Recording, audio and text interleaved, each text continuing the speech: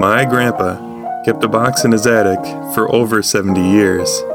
It contained his entire experience as a soldier during World War II. These are the letters he sent home.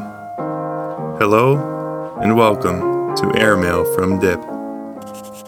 Southwest Pacific, July 2nd, 1944. Dear Mom and Dad, well, finally we are back again at home base after a grueling 6-day maneuver. And was it a wet one? We had 3 straight days and nights of it. It's quite a treat to get back to a shower, dry clothes, and a square meal. We live on K and C rations when we're out there, you know. Strictly a canned diet. By the way, before I go on, this paper is just some GI second sheet typing paper. Hope you don't mind. It ought to cut down on that costly weight. It works pretty good too, because I can use a sheet of lined paper underneath it to keep my pen from going uphill. That's one habit you and I have in common, Mom. On this problem, I spent most of my time as aerial observer. The job consists of flying around in the Grasshopper and observing and adjusting fires on various targets. This will probably be one of my jobs in the actual show, but don't worry about it. To you it might sound dangerous, but really it hasn't proven out that way in actual combat. These liaison planes only fly directly over the battery positions, not over the enemy. Things look pretty good over in European theater now, don't they? Wonder if Bob Cole is participating in the push. Now that we have Turbo, there ought to be some real action, because now they have a good seaport to land their equipment, supplies, and men. This fooling around with small landing crafts and ducks takes too much time. By the way, did you know it was our ex-25th Division Commander, General Lawton J. Collins, who took Turbo with the 7th Corps? He left us back in New Zealand. My Life magazines and also the digests are coming through regularly. I get them sooner than most of the other officers here.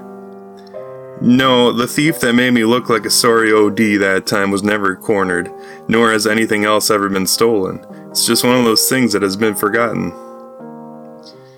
No, when we go into battle, I'll stay right here in headquarters, unless I'm transferred into a firing battery before.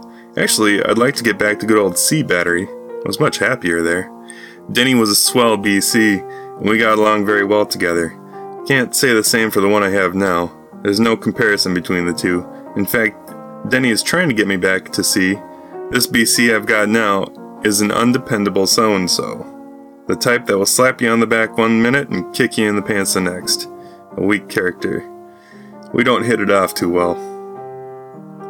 Glad May and Elwood got such pleasure from my V-mail. I had no idea it would be there first. Elmer and Esther surely must have had a nice anniversary party. Yep. I'm sorry too that I couldn't attend. I hope you got away on that week's vacation with Elmer and Esther. Who's gonna drive and where will you get enough gas? Or shouldn't I ask embarrassing questions?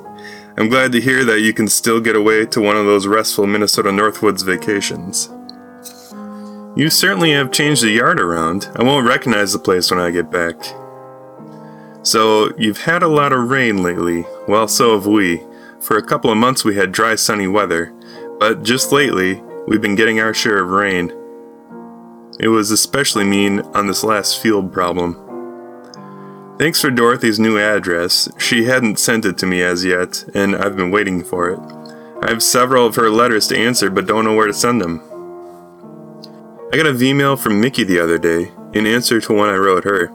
She says that you and her really keep the telephone lines hot. She certainly is a great girl, don't you agree? Hope someday I can pick out a wife as nice as she. Well, I guess I'll get busy on a letter to Dad, so I'll say goodnight. Hello to everyone.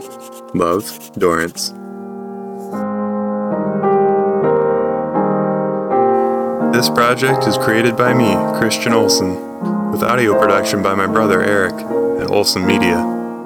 The piano music is performed and arranged by my other brother, Jonathan. For more information, follow along at airmailfromdip.com. And for more photographs, follow Airmail from Dip on Facebook and Instagram.